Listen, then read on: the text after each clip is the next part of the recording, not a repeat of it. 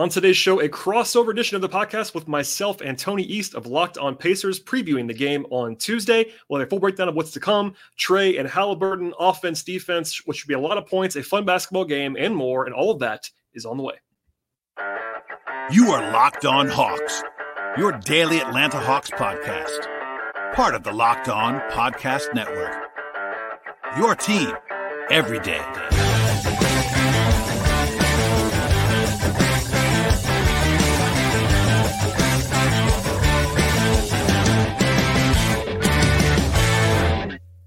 Everybody, welcome. Crossover show, Locked On Pacers, Locked On Hawks, in-season tournament time, as good as it gets here on the Locked On Podcast Network, your team every day.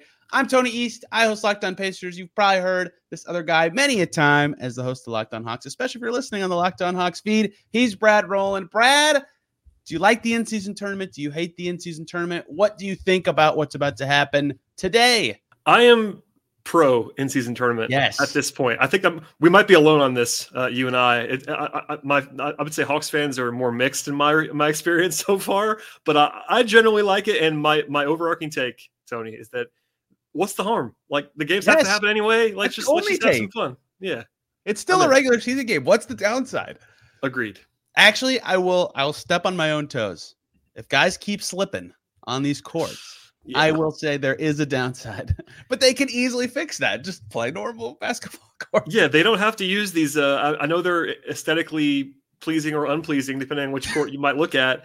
But yeah, they don't have to do that. And knock on wood, the Hawks have played 2 of these games and no one slipped. So I'm sort of insulated to that. But I agree. That'd be the only downside, would be some weirdness there. Bright red tonight, correct, in Atlanta?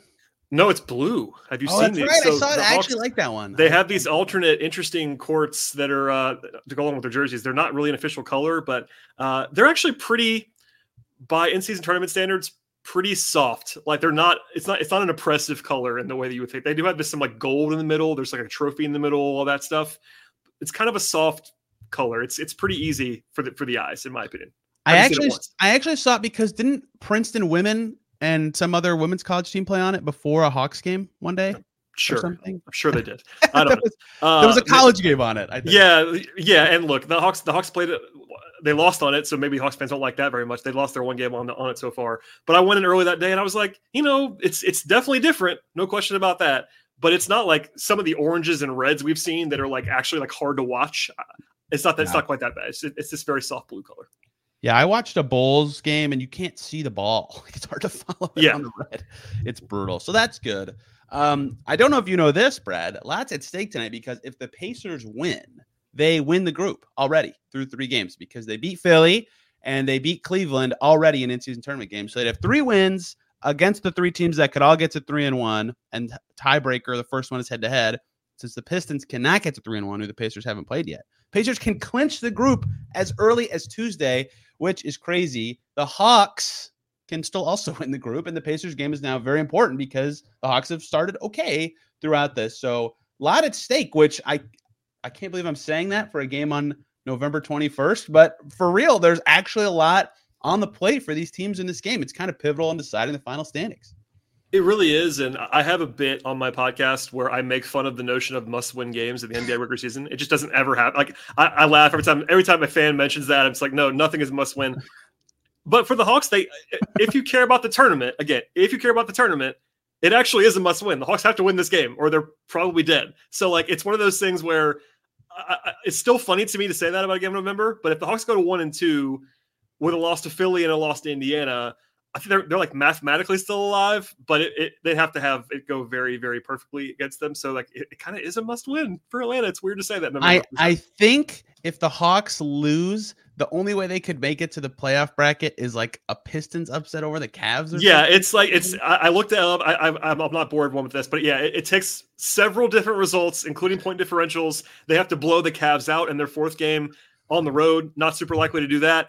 Look, they have to win on Tuesday. If we're just very simply 99% of the way here, if the Hawks want to have a chance to advance, they have to win on Tuesday. But I actually like that it's that simple, that like for fans, that it's like Pacers win group, Hawks win, still alive. Like, that is fun. That is something more to a normal regular season game.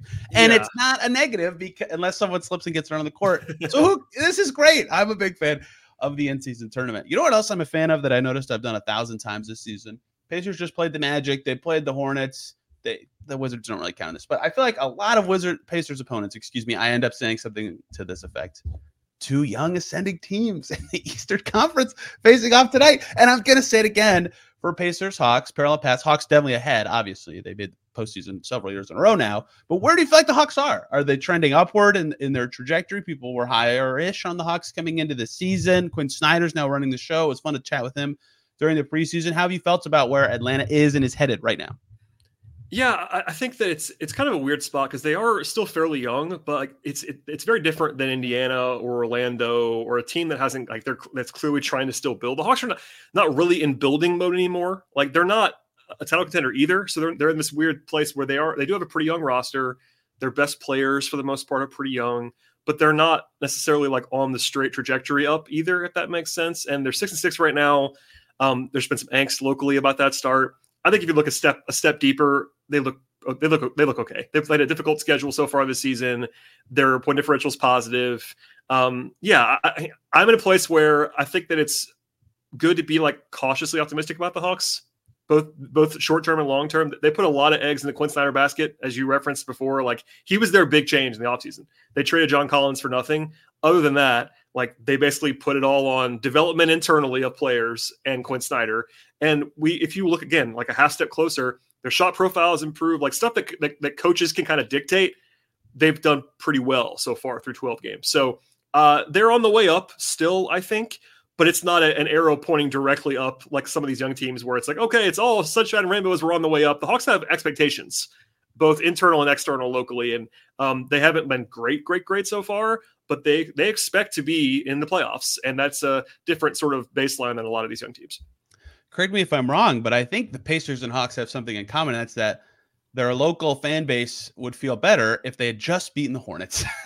The Hawks. That Hawks game was the season opener, and there was a little bit of grace, I think, because it was the season opener and it was on the road, and I was there. It was a weird game, but yeah, that's the one. All respect to the Hornets, the one bad team the Hawks have lost to so far is the Hornets. But it was the opener. It was a weird thing. But other than that, like no one wants to hear this. In fact, I did a show yesterday, and no one wants to listen to this, and I got feedback about this. But the Hawks don't have any other bad losses. That's their only bad loss, and it was the first game of the season. So it's like, it's okay. No, Knicks twice, right? Heat, and I forget your other loss. I was looking. Knicks twice, Heat at OKC, and then Philly on Philly at home. It's like, okay, none of those are. Granted, the Heat didn't have Jimmy, so that made it a little bit worse. But it's the Heat. The Heat have voodoo power. Right. We all know this. So, and beating the Pels, beating the Timberwolves, which is very impressive this season. Milwaukee too, yeah. And they have some good wins. Yeah, they have. It's been fine so far. I would say it's been like a C+ start, B-. It's not been great. It's been okay.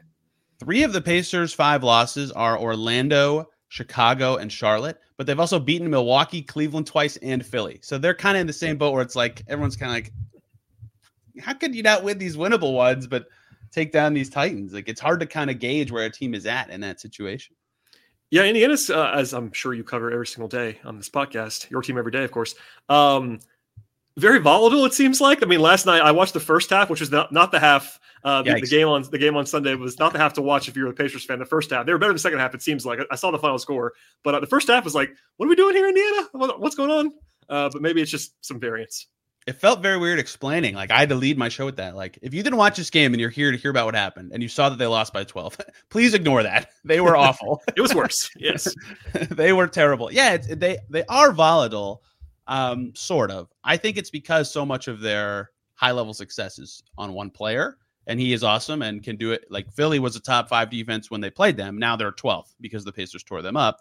The Magic and Celtics, the 2 best defenses in the league, are the only 2 teams that really slowed Tyrese Haliburton down to the point that they looked miserable in those games. They lost by 50 in Boston, right? So that's if you're the Pacers, the concern of where the volatility is coming from is if teams have found a way to slow down Haliburton, the team has been poor. But the volatility is like if they don't figure it out or Tyrese's adjustment is faster than the other team's adjustment to him, you're screwed because he's going to have 25 plus points and 12 plus assists, and their offense is going to be 120 points per 100 possessions at least with him out there. So as long as he's faster or thinking quicker than the other team, they're going to be really tough to beat, and they have been. Yeah, it seems like just kind of tease a little bit ahead. This feels like a game that could be quite electric and high scoring. Not a lot of defense being played by these teams so far this year. Two very good offenses that play fast. There's might be some popcorn to be shared, and some point guards who are very highlight filled in a good way, in a productive way. Let's talk about that in just a second, Brad. I think before we do that, we got to talk to everybody about the wonderful people over at FanDuel. The NFL is cruising. The Colts had the week off. I don't think the Falcons had the week off. I should know that, but I don't.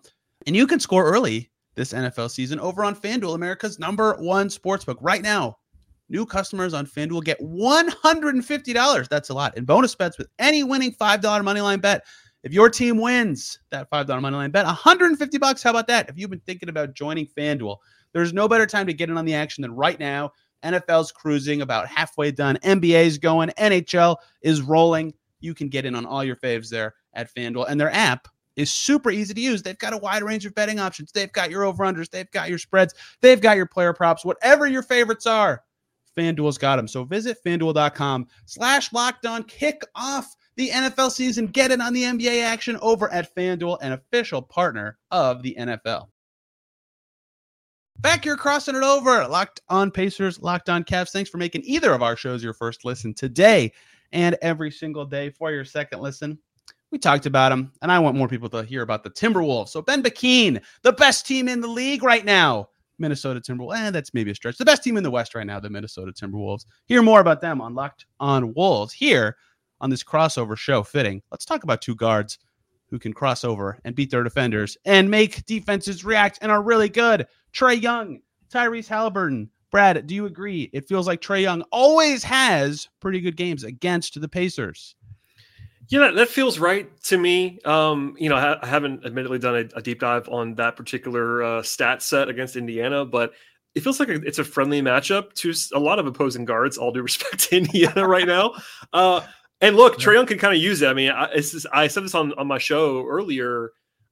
It feels like Trae Young's local approval rating is the lowest it's ever been, which might seem interesting from the outside, and it kind of is to me too. You know, he had a very bad playoff series a couple years ago that people kind of want to skate on for the most part. But yeah, granted, he's not shooting the ball well. I mean, you know how that goes, Tony. If you don't make shots, if you have bad percentages, it's easy for plans to be like, hey, that guy not playing well because he's not making shots. And Trae's been missing shots. He has career worst efficiency this year. So I think maybe he's looking forward to playing against Indiana, especially after 3 days. The Hawks have 3 days off before this game. So some practice time, some tweaks. They don't have to travel at all. It's a pretty friendly spot for the offense. And I think that, Trae, and also something about Trae that I know is true. He likes to get up for some big opponents, especially opponents at his position. I'm sure he has seen some of the buzz that Tyrese Halliburton has received in the last couple of weeks. And even if you won't admit that, Trae likes to get up for that kind of thing too. So yeah, I think that he will probably be licking his shots a little bit, mostly because of the defense, to be honest, about the Pacers, but also because he just kind of needs a game that he makes shots and has a big game. Okay, per game in his career, Trae Young against the Pacers, 26.3. That is his 8th highest of any opponent. 43% from deep in his career against the Pacers. He had that 50-pointer in Indy, I remember. I remember that one. Yeah. So maybe I'm misguided by one 50-pointer, but 50 is a lot, and it's kind of wild to see it in person every single time it happens, even though I'm sure you've seen many a Trae Young 50-point game. Yeah, his splits are down this year. I do, just from a career arc perspective, right? Great scorer, shooter from deep, really good passer, similar skill set to what makes Halliburton so great on offense. What has kind of helped? I mean, the shot has escaped him this year, as you said, but what has kind of helped Trae Young evolve past that skill set? Like, what is the next level for him? And can Halliburton replicate those skills? Is there a different path that makes sense? Obviously, there's this whole defensive side of the ball that they both struggle on, but what has kind of guided Trae Young forward from that base in his career? Yeah, it's interesting because they're both much different sizes, of course, but they do kind of play similarly in a lot of ways. Trae, I think it can hamper him that he's so small, but also he's figured it out as well as anybody basically ever has at that size. Like, he's able to get to the line despite being 6'1" on a good day. Like, that's the area that he, I think, differentiates himself against a lot of guards, no matter how big or small they are, is that he is so good. And look, it gets picked on by a lot of people too about how he foul baits. And look, he does foul bait, but he does it in a very smart way. And when you're not making shots, it's something that can lift your efficiency up to respectability when you get to the line 10, 11, 12 times a game, which has happened so far this year. The Hawks would be in trouble without Trae getting to the line as much as he does. So that's an area I would circle. Like that, Tyrese is not like he's even skinnier than Trae. Like it won't always be easy, but I think he can. That's an area maybe low hanging fruit. And the passing. I mean, this is the first time actually in Trae's career under Quinn Snyder that he's played in a kind of a different offense, which I'm attributing some of the slow start to. They're playing a little bit more. I don't want to say egalitarian, but they're able to play from different angles with this current scheme. It's not just Trae running high pick and roll every single time on the floor, which happened for the first several years of his career. That's probably a little bit of an overstatement, but that was a lot of what the Hawks did for a long time. And I think that he is the kind of guy who has to adjust to that a little bit more and play off the ball better. Tyrese hasn't really had that problem. He did that as even in college. I know you know that, but he was not always the primary guy, even in college. Right. Trae's always been the primary guy at every level he's ever played at. So that tweak has been, that's more of a Trae tweak. But both these guys, for me anyway, my favorite thing with Trae has always been his passing. It's the same with Tyrese. I love that about both these guys. They're, for my money, the two best guard passers in the entire league. You could throw Jokic in there, of course. Other guys may have other cases, but they are two of the top 5 passers in the league. Agreed. So it's like the similarities are pretty obvious, but they do have kind of divergent paths to get here. Now they've kind of come to the same spot, and it's like, all right, what's the next thing? Trae has the advantage too of being able to have proven it more on the playoff stage. He had that one big playoff run where he was the best player on a conference finals team. Obviously, Haliburton has not had a chance to do that yet. So that honestly, I shudder to think what the perception of Trae Young would be nationally if he didn't have that run, because he already gets kind of piled on sometimes. And you can still say, hey, he was the best player on a conference finalist team. If he hadn't had that, it might get dicey. But anyway, that's a long answer. But I feel like they're very similar players in a lot of ways. The biggest one you said to me was the free throws. So this year, Haliburton being in a good way. This word always has a negative connotation, but in a good way, Haliburton being a little more selfish, hunting for his own shot because it's an efficient play when Tyrese Haliburton tries to score. And now he has upped his free throw attempts per game to 4.3. That is lower than Trae Young has had ever. Rookie Trae Young was over 5, right? So like that is a huge separator between them and their efficiency. Haliburton makes up for it by being a much more consistent shooter. He's been over 40% every year. But that is like, to me, one of the marks of a star is they can get to the line all the time. They live there. That helps them in the half court. They can bail their team out on inefficient nights. And Haliburton is such a good scorer that it hasn't mattered. But like at some point, I think him upping his free throw rate, maybe significantly, is going to be a big part of his star turn. And Trae has that. The other important difference you said is their height difference, right?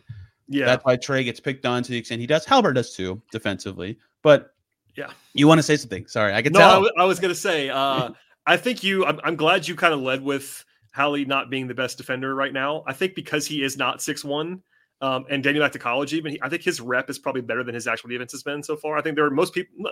I think it's maybe turning a little bit towards people figuring it out. He's not a great defender right now, but when he came in the league, it was like, oh, this guy's going to be a game changer defensively, and that has not materialized. And I've always liked him, but that part of the floor has not really happened. Yeah, he reads the game really well. He does. Like he can get those steals in the passing lanes and like be a good team defender, but on the ball, like you see teams hunt him late in some games. For a reason, right? Trae's had this problem too. And Trae's improved, by the way. Like he's bad. Don't get me wrong. He's bad. But I think that he has gone from being what many describe as the worst defender in the league. That was like just casually thrown out all the time. Oh, he's the worst defender in the league. He's not the worst defender in the league anymore. Like maybe he's a 20th percentile defender instead of a 5th percentile defender. But that gap does matter. He's gotten better. He's gotten feistier. I think he figured out what he can and can't do. He's got good hands, something that Howie does too. He's got great hands. That can be a small thing, just digs and getting deflections and like just being an active part of the defense. I am going to bet on Trae Young's. I don't bet on anything, but like verbally bet on Trae Young's season futures being really good because of something. This is such a blast from the past, but I remember Mike Conley when he was with the Jazz and Quinn Snyder was the head coach talking about how you need a PhD to run Quinn Snyder's offense because it's kind of complicated. And you'd always see it with the Jazz. They would start making this up 11-9, 12-8. And then they'd have this January schedule. Like, this team's unbelievable. They're the best offense in the league because everybody would kind of figure it out and it would all click. And like, if someone important gets hurt, maybe it can't happen. Or if there's a big trade, maybe this never clicks. But like it happened with Utah a lot on those Mitchell, Conley, Gobert teams. And I wonder if when Trae gets it all through with what Snyder's doing this year, and the Hawks as a team do as well. They have, Jalen Johnson looks great, for example, like all these different pieces playing well. If they're just going to have this stretch in January, like, oh my God, the Hawks look great. And then Trey's stats are going to just look unbelievable in a stretch like that. No, it's a great point. I'm jealous of that point that you made. I'm going to steal it and use it on my show. Yes, in the future. I'll find the quote for you. But yeah, no, it's a good point. And much was made about Quinn taking over last year midseason, but he came out in the preseason and was like, by the way, we put in nothing last year. Essentially, He was. So it was more about like building relationships. And Quinn was like, no, this is actually my first season when it comes to like putting my scheme in. And if you want to frame it positively, the Hawks have a top 5 offense right now in the league with Trey shooting this badly and without any of the PhD stuff that you just mentioned. So like, if you want to kind of pick the arrow up on the offense, I would probably lean that direction too. Like there's a lot of good signs, especially when you factor in that Trey is not going to do this. Like he's going to be better than this for the rest of the season. I found the exact quote from Mike Conley, so you can cite as much as you want. Emmanuel Mudiay is involved somehow, so that was upset of the century. All right. But this is after Conley got traded to the Jazz. He said, me and Emmanuel joked the first day of training camp, I think you need a PhD to play here. They didn't tell us that when we came. So. I'm sold. I will attribute that to you, and not even just Quinn Snyder. Is like actually Tony East told me on a no. It was that's a great nugget though. Seriously, and if you watch the Hawks, especially compared to, and you're very familiar with this, Nate McMillan was the previous coach. Yeah, and Nate does not have the same kind of PhD level offense. It's very much a mismatch hunting, like more old school approach, and Quinn is just the complete opposite of that. Nate McMillan is going to take his time and pass up good shots for great shots because sometimes the great shot's not there. So you have to take a mid-range shot. All those things. And it's great. He's a great coach the first year he's there, putting in some defensive stuff. And then, it levels off. It levels off. There is a peak to the Nate McMillan experience. One more segment here, talking Pacers, Cavs. Oh, no, that's not the team they play. Pacers, Hawks. I don't know why I said Cavs. I had the Cavs schedule in a search bar because I was looking at all the in-season tournament schedules. That's why I said Cavs. Before we finish up today, we're going to talk to you guys about the great people at Prize Picks. It's daily fantasy sports made easy, and it's so simple. You pick more than or less than on 2 to 6 player stat projections. Watch the winnings roll in. For example, I'm not looking this up if this is the exact line, but Trae Young, more or less, than 7.5 assists. You pick that, that's how you play. And they have some new stuff on Prize Picks. For example, combo projections across sports in their specials league. For example, LeBron James plus Travis Kelce at a 10.5 combo of 3-pointers made plus receptions. How about that? Or you can use their reboot policy. How about that? If one of your players gets injured, boom, rebooted. How about that? One of the only daily fantasy sports platforms with an injury insurance policy. Prize Picks, an absolute blast. It's super simple. You can make your picks in a minute or less. Quick withdrawals, easy gameplay, enormous selection of players and stat types. Check it out at prizepicks.com and go to prizepicks.com/LockedOnNBA. Use the code LockedOnNBA when you do so for a first deposit match up to $100. Heck yeah, prizepicks.com/LockedOnNBA. Use that code LockedOnNBA for $100 first deposit match at Prize Picks. Daily fantasy sports made easy. Back here talking Pacers and Hawks on Locked On Pacers and Locked On Hawks. Brad, I need you now to give me a nugget about the Pacers that I can use for the rest of the season and attribute to you. I'm gonna fail on that almost certainly here on the podcast. I think your list of Pacers nuggets is going to be much longer and more fruitful than mine. So I didn't carry my own weight on this podcast. I don't know why I remember that Conley quote so much. Hey, that whatever works, man. There are things in my head that just pop up sometimes. I'm like, why am I thinking about that right now? I don't know what's going on. Like you, we cover other teams on occasion, cover the whole league on occasion, and it's like stuff it just cooks in there every once in a while. We were talking in the locker room before the Pacers' last game, me and another reporter for the team, about a random NFL game between the Steelers and Dolphins that was so muddy. It was 3-0 was the final score, and no one could get any yards. And we both remembered the game vividly. It was in 2008. It's like, how does this stuff just never get out of your brain? Sports. Do you think the game total for points reaches 260? That is, I think, going to be this game. I would probably. I can't wait to see what the number is according to our friends at FanDuel. It's going to be very high. Might be one of the highest of the season. That seems too high, but I wouldn't rule it out. But is it? I wouldn't rule it out. Especially because the Hawks want to play fast this year. Unlike in Indiana, I think it's been better anecdotally from what I have seen at dictating tempo. Like they're they're really, really dictating. In the way that the Hawks have been dragged down by some teams to playing slower on some nights.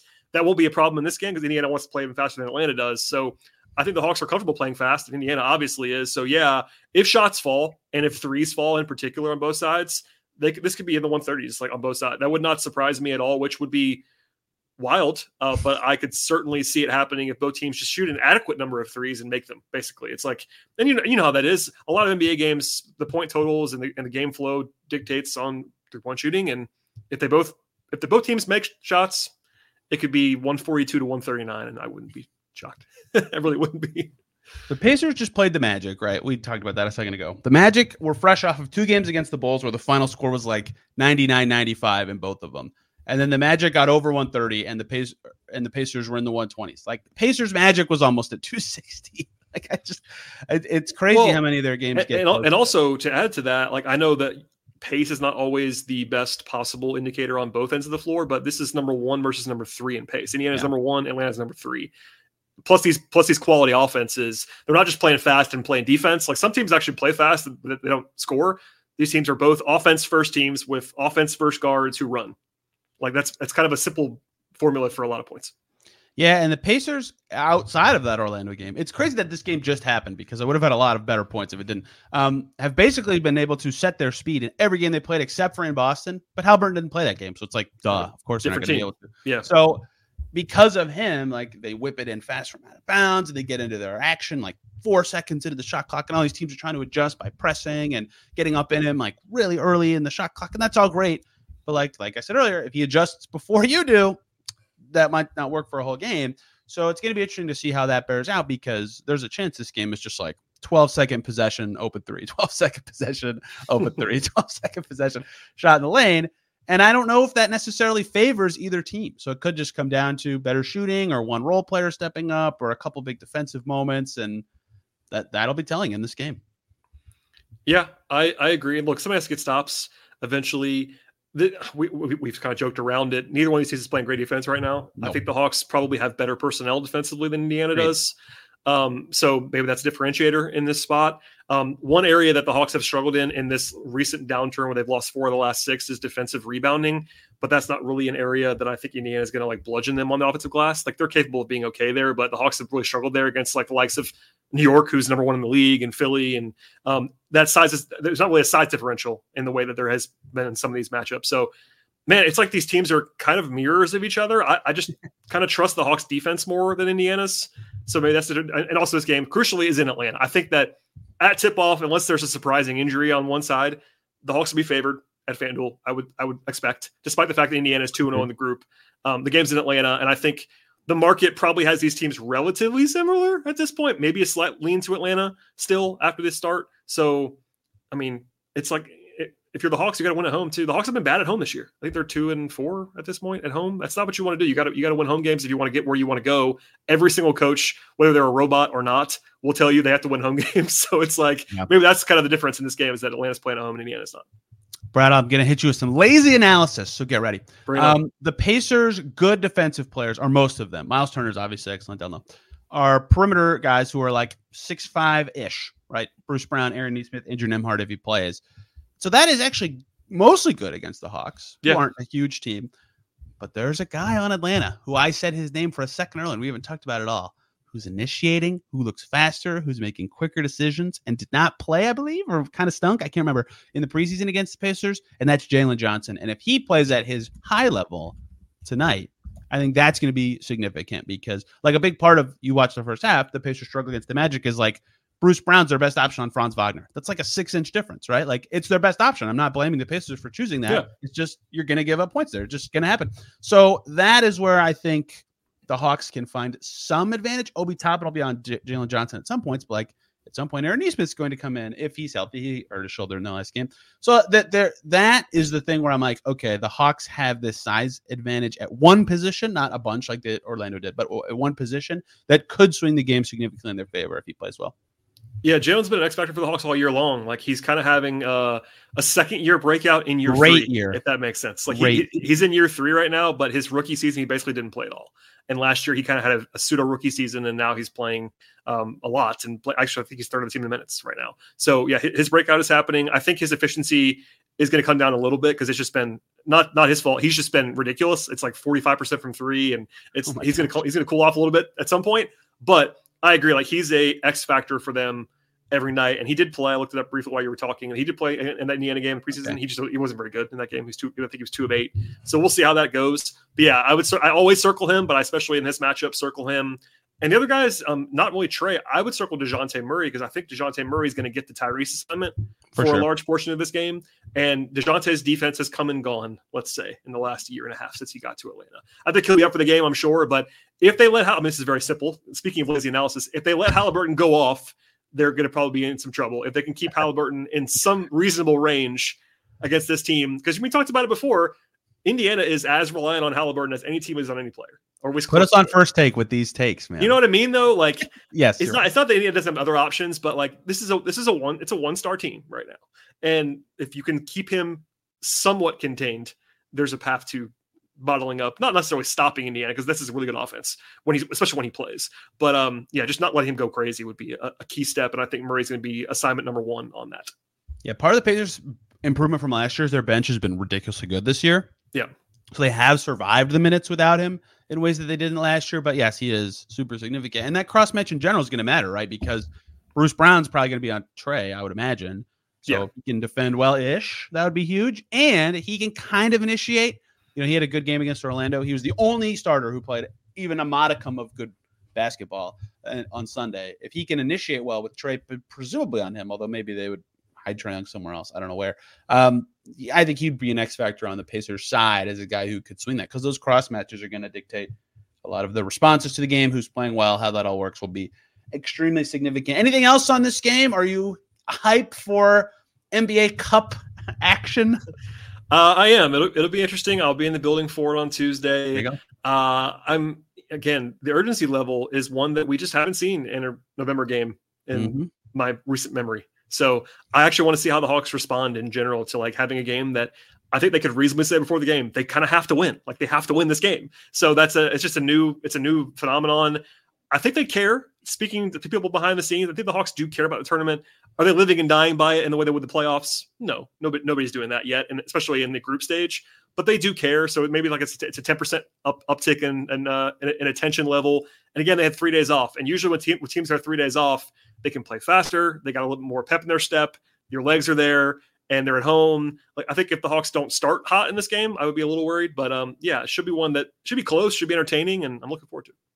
Brad, I don't know if your desk is wooden, but the Pacers had 4 days off before they played the Magic, and they were very rusty. Well, yeah, okay, maybe. Please knock on wood if you can. Maybe that 4th day is the X factor there. No, I'm kidding, but okay, maybe knock on wood, I guess. But no, sir, I'm looking forward to a fun game. I can't imagine this game not being fun, honestly, on some level. So maybe I'm jinxing it, but I'm looking forward to a fun basketball game. Rick Carlisle said it. They talked to the team about the standings. Everybody knows what's at stake. It's going to be fun. If you want more on this, Locked On Hawks has plenty more for Pacers people, and Locked On Pacers has plenty more for Hawks people. Should be a fun one. I'm on Twitter at Tony R. East. Brad's there at BT Rowland. You can find his work on his Patreon and at Locked On Hawks. I cover the Pacers for Forbes, SI, and here on the Locked On Pacers podcast. Thank y'all for listening. We'll see you soon.